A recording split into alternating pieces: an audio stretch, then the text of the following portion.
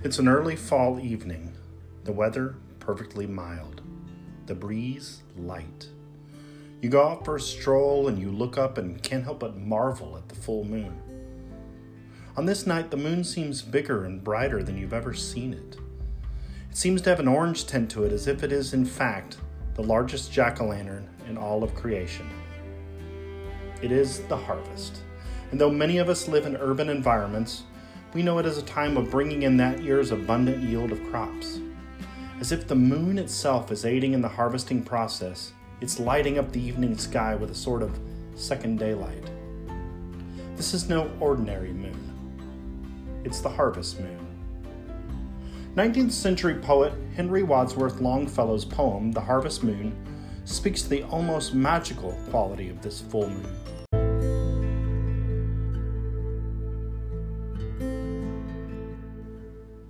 It is the harvest moon. On gilded vanes and roofs of villages, on woodland crests and their aerial neighborhoods of nests, deserted on the curtained window panes of rooms where children sleep, on country lanes and harvest fields, its mystic splendor rests. Gone are the birds that were our summer guests. With the last sheaves return the laboring wains, all things are symbols. The external shows of nature have their image in the mind, as flowers and fruits and falling of the leaves. The songbirds leave us at the summer's close. Only the empty nests are left behind, and pipings of the quail among the sheaves. Beautiful, isn't it? In the poem, the world is changed over from summer to autumn, seemingly transformed by the moon itself. But is there really something special about the harvest moon? Are all our beliefs about the harvest moon just a bit loony? Welcome to Fall Tales, a podcast exploring folklore, tall tales, and urban legends associated with autumn. In this episode, we'll look at the beliefs and stories connected with the harvest. And we'll see that some age-old traditions and ideas still influence how we observe the harvest season.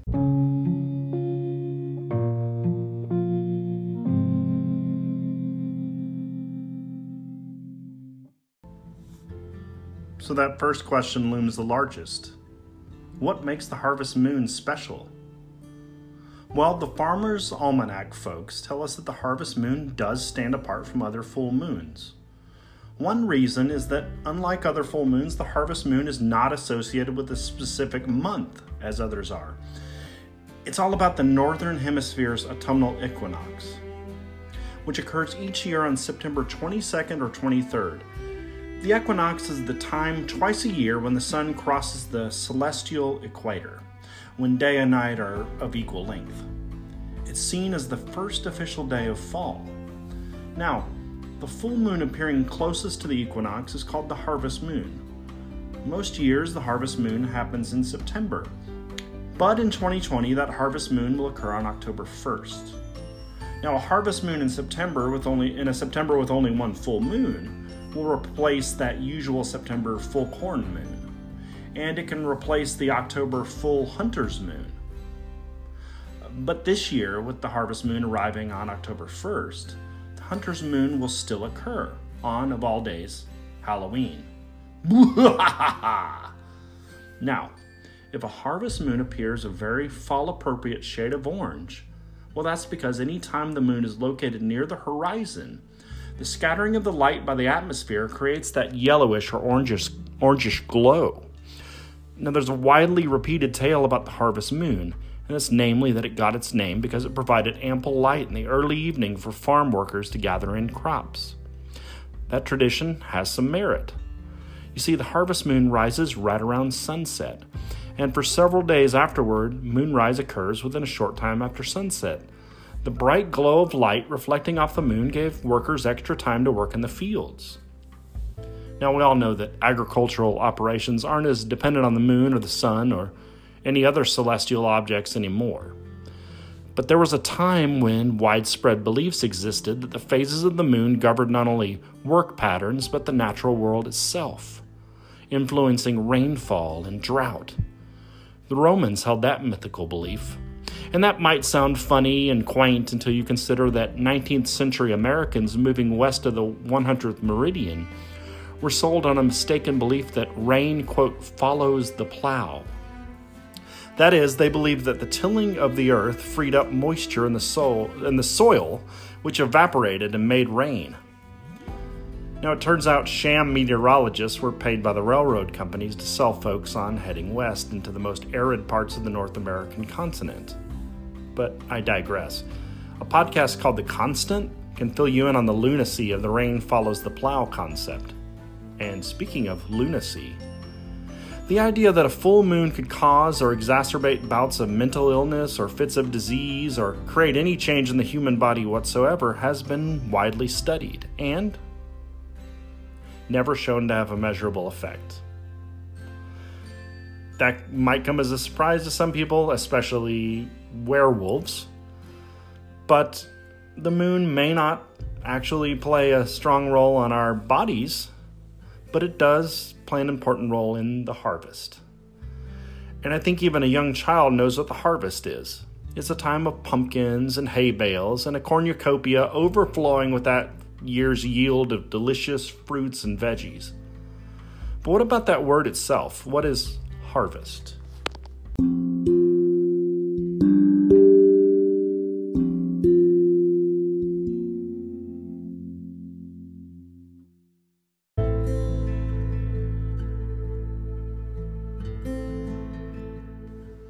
So what is harvest? Well, harvest is an old Germanic word for the season that today we call autumn or fall. Specifically, it meant to gather or pluck and was the name for the period of the year from August to November. So maybe go easy on craft stores and supermarkets that put out their fall decor before Labor Day. Anyway, so Old English's version of the word was Herfst, spelled H-R-F-E-S-T. Ash is an archaic letter that looks like an A and an E got smashed together. It's usually pronounced like the A in cap or tap. Now, the word harvest was mainly used for the season in Old English. But in the Middle English period, harvest started to gain a sense of the organized act of gathering crops in the mid-1200s. And the yield gained from gathering the crops became a sense of the word harvest about 100 years later in the 1300s. Now, Dutch and German still use versions of the word harvest as their name for the fall season. But in English, the word autumn, which came from Old French via Latin, began to displace that older term for the season in the 1300s and had replaced it completely by the early 1500s. Here in America, we use autumn some of the time, but we tend to have a strong preference for the word fall. Fall was originally a term used in England in the 1500s. Fall of the leaf. And by the mid-1600s, it was shortened to just fall. Somewhere along the way, it fell out of use in Britain. But fall has remained a popular term on this side of the Atlantic. Now, ancient cultures the world over celebrated the gathering of the crops. The Romans had a feast for the goddess Ceres, who governed over the growth of food-producing plants. The Celts celebrated the end of summer on October 31st and November 1st with a feast called Samhain. And yes, I will surely cover Halloween on a future episode.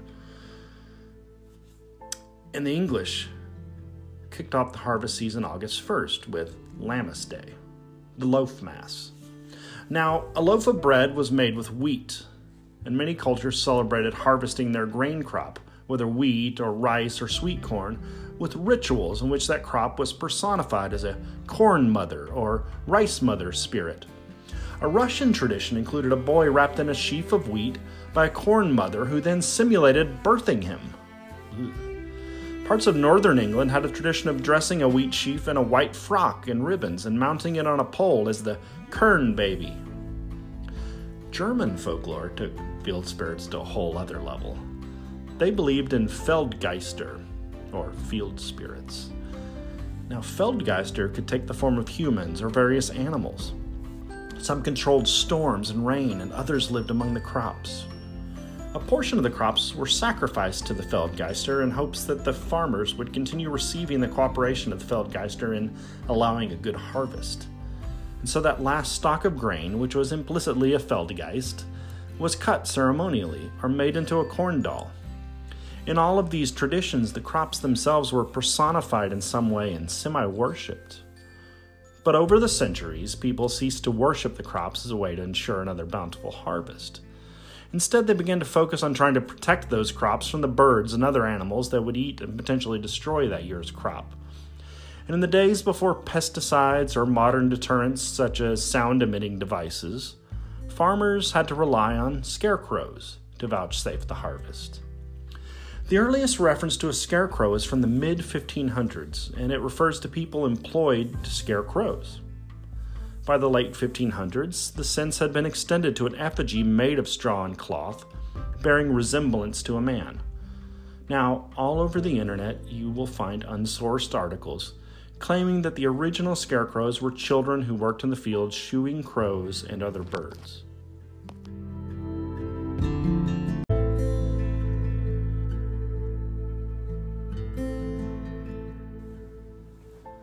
The story goes that the Black Plague of 1348 and 49 killed off so much of the population that there were no longer enough kids to work as scarecrows. So they had to automate the process using dummies. And that sounds reasonable, right? Except there's a lot of clues that this tale is mostly apocryphal. First, more than a third of Europe's population was killed by the plague. But one consequence of this was that it gave more agricultural workers access to owning their own land.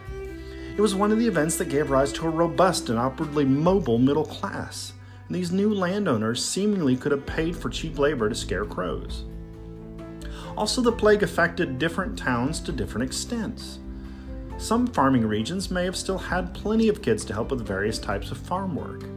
After all, if there hadn't been enough kids for the fields, well, the population would have died off. Add to that the fact that English had a much earlier word for a straw-field scarecrow, called a shule. So England had shule, a straw-stuffed field guardian, long before the plague. And many ancient cultures, including Egypt and Greece, had scarecrows of some sort. Some were literal deterrents to the birds and other beasts, and were basically effigies of agricultural gods meant to serve as an entreaty for the gods to provide a bountiful harvest. For example, the Mayans in the Yucatan had a sort of towering scarecrow figure that was placed in the cornfield and dressed in corn husks and coated with beeswax. A ceremony was conducted, and each of the elements on this figure was a gift to one of the four winds to protect the corn. Now, earlier people must have been somewhat creeped out by the ugly, almost monstrous-looking scarecrows. Kind of like some people are today. And one of the obsolete terms used for a scarecrow in Middle and early modern English was a bug. That term bug could also be used to mean a goblin, and it survives in the modern term bugbear, which is something that causes obsessive fear, irritation, or loathing. You can probably think of a few examples of stories, comics, and films in which scarecrows were definitely something that caused an obsessive amount of terror or loathing. In the 1990s, the Batman cartoon and the movie Batman Begins in 2005 portrayed the Scarecrow as one of the villains Batman must stop from harming the people of Gotham City. In these portrayals, Scarecrow is a demented psychiatrist who works at Arkham Asylum and doubles as a villain dressed in a burlap scarecrow mask who uses a sort of nerve gas to have a terrifying effect on his victims. He's a creepy character who is definitely more scary to humans than to birds. But no scarecrow is quite as spooky as Harold in the third volume of Alvin Schwartz's Scary Stories to Tell in the Dark, published in 1991. The story series was made into a film in 2019. And the Scarecrow Harold is the main baddie featured on the movie poster. In the story titled Harold, two cowherds decided to make a scarecrow who kind of resembles a farmer named Harold whom they disliked. They would talk to it, and sometimes abuse it both with punches and with words. They also smeared food all over his face. One night they noticed Harold, who was made of straw-filled sacks, seemed to be getting larger, but it was probably nothing. But the next day, Harold was up and walking about and leering at the two abusive field hands. two guys were creeped out and decided to take their cows and get out of Dodge. But one of the men went back to pick up the forgotten milking stools. This is how the story ends. They drew straws to see which one would go back. It was Thomas. "I'll catch up with you," he said, and Alfred walked toward the valley. When Alfred came to a rise in the path, he looked back for Thomas. He did not see him anywhere, but he did see Harold. The doll was on the roof of the hut again. As Alfred watched, Harold kneeled and stretched out a bloody skin to dry in the sun. The story is pretty in-your-face with this killer scarecrow, but it underscores why these straw and cloth effigies tend to weird us out. They seem like a twisted version of something familiar. They aren't real, though we endow them with human-like clothes and faces. So if we treat one poorly, it seems appropriate that the scarecrow would want payback. Now, not all scarecrows are out for blood. Think of the Wizard of Oz and the friendly, though brainless friend to Dorothy. I think the scarecrow in the context of Oz is as something familiar to the girl. The kinds of things one who lived on a farm would be comfortable around. And to be honest, you're more likely to see a scarecrow these days as a fall decoration on a front porch or in a store display rather than guarding a field. The decorative bugs tend to be smiling and sweet and often feature a companion crow on one straw-stuffed shoulder. But I think I prefer the scarecrows found in pop art or in a Tim Burton movie. You know, the sinister ones with a pumpkin for a noggin. So, Burton's 1999 film, Sleepy Hollow, opens with a man fleeing a mysterious pursuer through a cornfield until his path is blocked by a scarecrow with a pumpkin head, on which is carved a menacing-looking pair of eyes and a mouth. After the attacker is done tracking down the victim and exacting his punishment, we see a splatter of blood on the creepy scarecrow face.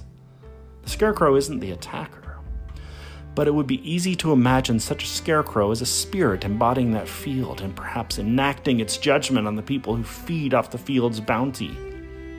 Now, it's obvious that a pumpkin head would rot after a few days, so it doesn't make a lot of practical sense to have a pumpkin-headed scarecrow. But the pumpkin-headed portrayal does do something interesting. See, it merges the humanness of the scarecrow with the fruits of the harvest. That is, the scarecrow becomes part man, part Feldgeist. Both sides of the transaction that a harvest entails. Now, a good harvest might depend on being able to work by the light of the harvest moon, and it might require showing proper respect to the spirits of the field. Scarecrows may or may not be all that great at stopping crows. They probably aren't. But they do an effective job of personifying that relationship between the field workers and the natural world. Not only do we hope to feast on this year's harvest, we know that the harvest represents the end of the growing season and the beginning of the worry about whether the future will bring another fruitful bounty.